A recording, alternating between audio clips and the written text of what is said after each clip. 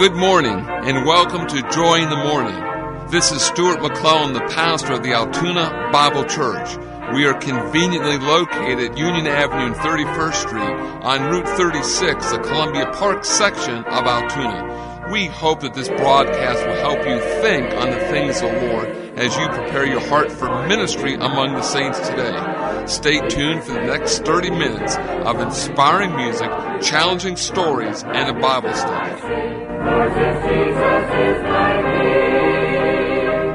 It is morning. It is morning in my heart. Listen now as the Altoona Bible Church Choir opens our broadcast this morning with the song entitled, I Believe the Promise.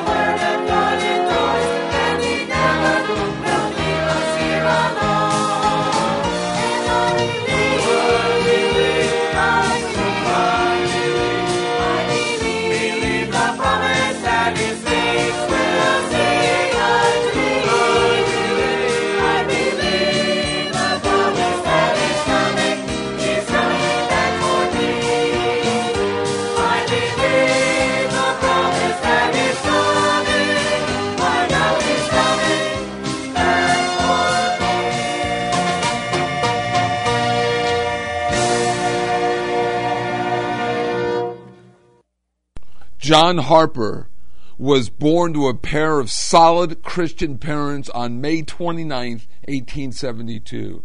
He was 13 years old when he received the Lord Jesus Christ as his Savior. He began to preach about 4 years later by going down the street of his village and pouring out his soul in earnest entreaty for men to be reconciled to God. John Harper was consumed by the Word of God. When asked by various ministers what his doctrine was, he would reply, the Word of God. In September of 1896, John Harper started his own church with just 25 members. 13 years later, when he left, it had grown to over 500 members. During his time there, he had gotten married. However, he was shortly thereafter widowed. But God did bless his union with a beautiful little girl named Nana. On the night of April 14, 1912, the Titanic sailed swiftly on the bitterly cold ocean waters, heading unknowingly into the pages of history. On board this luxurious ocean liner were many rich and famous people. At the time of the ship's launch, it was the world's largest man-made movable object. At 11:40 p.m., An iceberg scraped the ship's starboard side, showering the deck with ice and ripping open the 6 watertight compartments. The seawater poured in. On board were John Harper and his 6-year-old Nana. As soon as it was apparent that the ship was going to sink, John Harper took his daughter to a lifeboat. The widowed preacher could have easily gotten on this boat to safety. However, he knelt down and kissed his little girl and told her he would see her again someday. The flares going off in the dark reflected the tears on his face as he turned and headed toward the crowd of desperate people. As the rear of the ship began to lurch upward, Harper was seen making his way up the deck yelling, "Women, children, and unsaved into the lifeboats." It was only minutes later that the Titanic began to rumble deep within and started to break in half. At this point, many people jumped off the decks and into the icy, dark waters. John Harper was one of these people. That night, 1,528 people went into the frigid waters. John Harper was seen swimming frantically to the people in the water, leading them to Christ before hypothermia became fatal. He swam to one young man and asked him, "Are you saved?" The young man replied that he was not. Harper then tried to lead him to the Lord, but he said no. Then Harper took off his life jacket and gave it to the young man and said, "Here, you need this more than I do." A few minutes later, Harper returned to the young man and succeeded in leading him to the Lord. Of the 1,528 people that went into the water, 6 were rescued by the lifeboats. The young man was one of them. 4 years later, at a survivors' meeting, the young man stood up and in tears recounted how John Harper led him to Christ.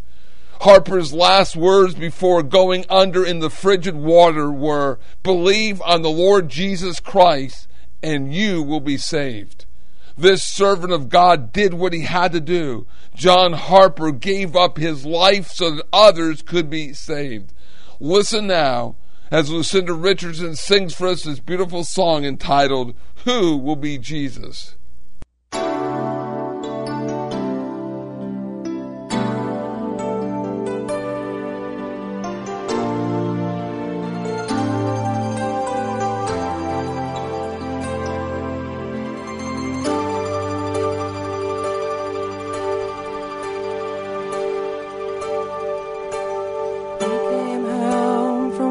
Last night to find that she was gone. Now he's spending his first Sunday sitting in the pew alone. There are whispers all around him and his heart breaks in two. He's wondering who will reach out and help him make it through. Who will be Jesus to him? Who'll show the love that restores him again? He doesn't need a judge, he needs a friend. Who will be Jesus to him?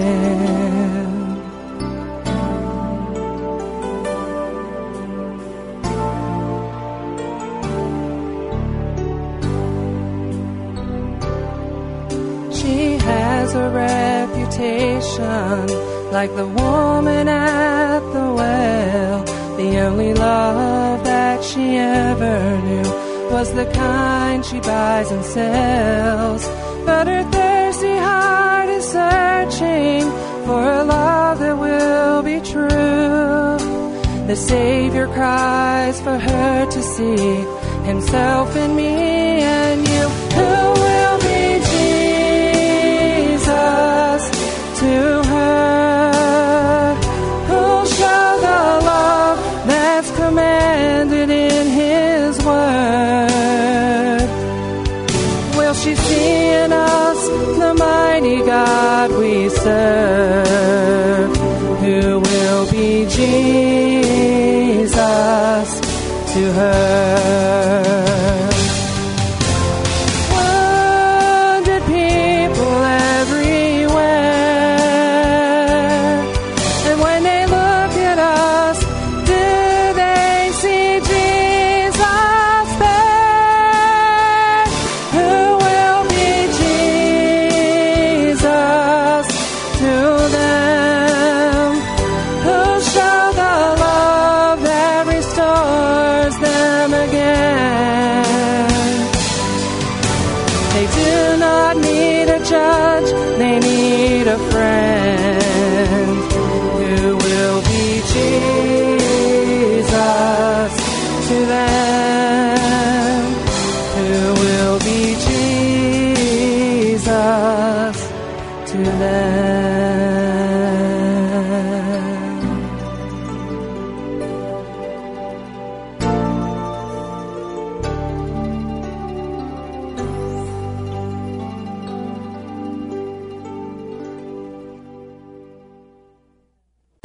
You are listening to Joy in the Morning, which is presented each Sunday at the same time by the Altoona Bible Church. We begin with our Sunday school hour at 9:30. Then at 10:45, we all gather in the main auditorium for our morning worship service. We invite you to listen to or watch our church services.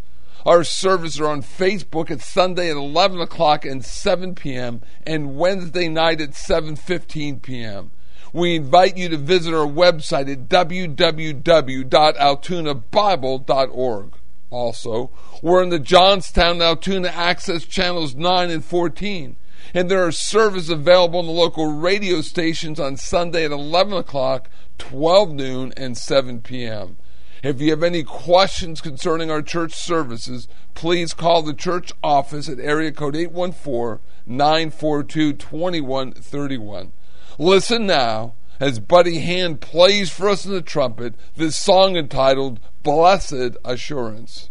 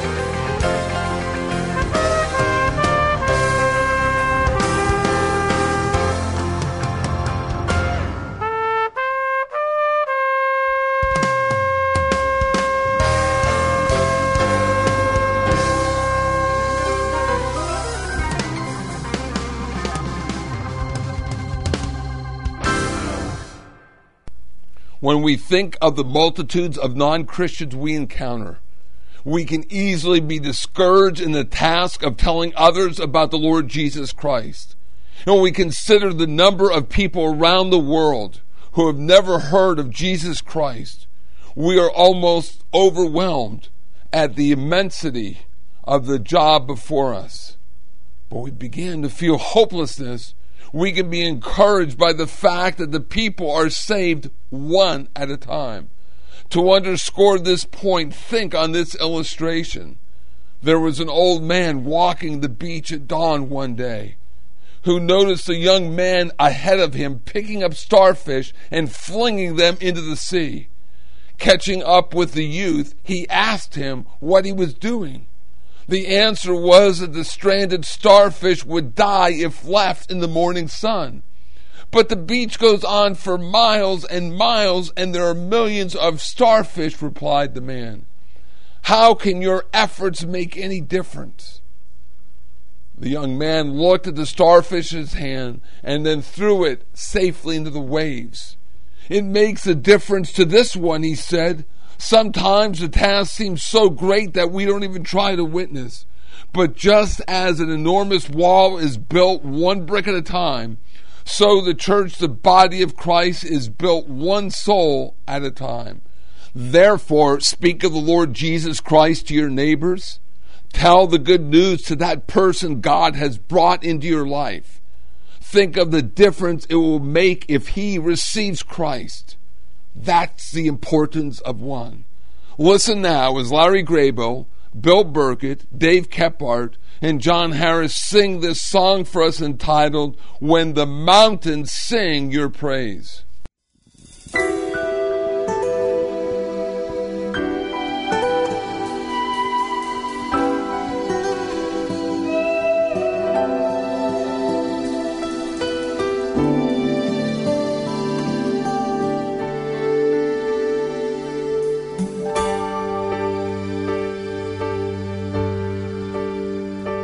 Mighty God, what awesome beauty, spreading far as I can see. Every field and every mountain, sing your love, O Lord, to me. All my soul joins in the music, I exalt your holy name. When the heavens shout your glory, and the mountains sing your praise. With the sky spread out above me, all the stars in all of space, I am amazed that you would love me, and I long to see your face. Soon I'll fly above the mountains to a broader, fairer place. There I'll see you in your beauty, and I'll praise you face to face. All my soul joins in the music, I exalt your holy name. When the heavens shout your glory, and the mountains sing your praise. When the heavens sing your praise, your praise. Once again this Wednesday night at 7 o'clock, our doors will be open here at the Altoona Bible Church. Time now for our Bible study porch for our broadcast. And this morning the topic of our Bible study is the life of Christ, the trials of the Lord Jesus Christ. Matthew chapter 27 verses 1 and verse 2. When the morning was come, all the chief priests and the elders of the people took counsel against Jesus to put him to death. And when they had bound him, they led him away and delivered him to Pontius Pilate, the governor. This morning we will be studying the third and the final religious trial of the Lord Jesus Christ. This religious trial was in front of the Sanhedrin. The scriptural references are Matthew chapter 27 verses 1 and verse 2, Mark chapter 15 verse 1, and Luke chapter 22 verses 66 to the 23rd chapter verse 1. Let's talk about the time of the trial. And again, this is going to be according to Matthew, Mark, and Luke. When the morning was come, straightway in the morning, as soon as it was day, his religious trials were in front of, remember, Annas. From Annas, then he went to Caiaphas. There's where you had the false witnesses. And now in front of the Sanhedrin. It is now morning. And by 9 o'clock, the Lord Jesus Christ will be crucified. Who is presiding over the third and final religious trial? Matthew, all the chief priests and the elders of the people. Mark, the chief priests, the elders, the scribes, and the whole council. Luke, it's the elders of the people, the scribes, the council, the Sanhedrin. What were their actions? Matthew 27:1, they took counsel against him to put him to death. Mark, they held consolation. The word counsel and consolation are the same words in the original Greek language. This specific Greek word appears 8 times in the New Testament. 7 of those times the words are used with reference to taking counsel against the Lord Jesus Christ. And then he goes from the Sanhedrin to Pilate. Matthew says they bound him. They led him. They delivered him. Mark, they bound him. They carried him away. They delivered him. The word delivered means to deliver up or over to the power of someone else. The word here is a reference to the Jewish Sanhedrin delivering the Lord Jesus Christ over to Pilate. But this same word is used of the Lord Jesus Christ delivering himself up for us on the cross or being delivered for us. Galatians chapter 2 verse number 20. I am crucified with Christ. Nevertheless, I live, yet not I, but Christ liveth in me. And the life which I now live in the flesh, I live by the faith of the Son of God who loved me. And he gave himself for me. There's that word. Then you see it in Romans chapter 8, verse 31, and really in verse 32. What shall we then say to these things? If God be for us, who can be against us? He that spared not his own son, but delivered him up for us all. There's that word. So it's used in physically in the sense of the fact that the Sanhedrin delivered him, handed him over to the power. Now, again, we will start looking at this, Lord willing, next week, but we'll be studying now the civil trials. These are the religious trials. And again, keep in mind, we're talking about 6, and we're talking about in Jewish time the same day. You have the arrest of Christ, you're going to have these trials, and by 9 o'clock in the morning, he's going to be on the cross. The aspects of the trials, and this is found in Luke 22, verses 67 to verse 61. They question, "Art thou the Christ?" And you have Christ's answer. I like to read verses 67 through verse 69. "Art thou the Christ? Tell us." And he said to them, "If I tell you, you will not believe. And if I also ask you, you will not answer me nor let me go. Hereafter shall the Son of Man sit on the right hand of the power of God." Question, "Art thou then the Son of God?" Christ answered, verse 70. Then said they all, "Art thou the Son of God?" And he said to them, "Ye say that I am." The council's conclusion, and they said, "What need we of any further witness? For we ourselves have heard of his own mouth." The only witness that they have produced thus far during these illegal trials were false witnesses. False witnesses who could not agree concerning their testimony of Christ. Then Luke 23:1, the whole multitude of them arose. The charges brought to Pilate from the Sanhedrin were perverting the nation, forbidding to give tribute to Caesar, and he himself is Christ a king. Their singular purpose was deliver him to Pilate so that he could be put to death, that he would receive the death of a Roman crucifixion. The Lord Jesus Christ, just think about this, Lord Jesus Christ, who is God himself, the second member of the Godhead, God manifested in human flesh, the way, the truth, and the life, the light of the world, the fulfillment of the Old Testament prophecies. He's the Word, the Prince of Peace, the everlasting Father, the seed of the woman, the Lion from the tribe of Judah, was now being led away as a common criminal.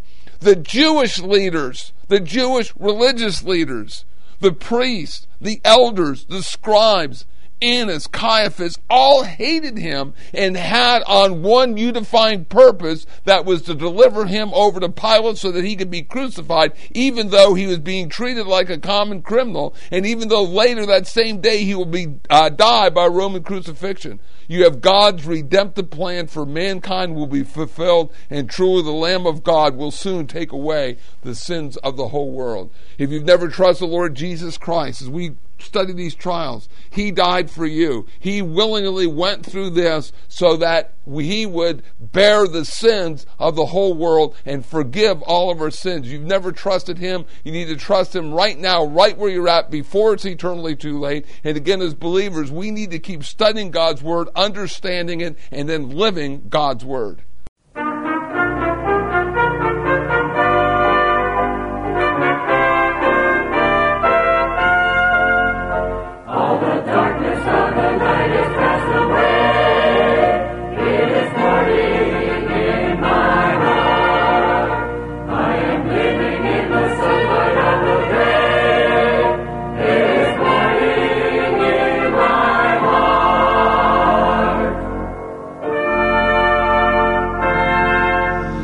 You have been listening to Joy in the Morning from the Altoona Bible Church. We trust that you've received a real spiritual blessing from this broadcast. It is our prayerful desire that you know the Lord Jesus Christ is your personal Savior. So until we meet again by radio, this is Pastor Stuart McClellan wishing you God's best for now and for eternity.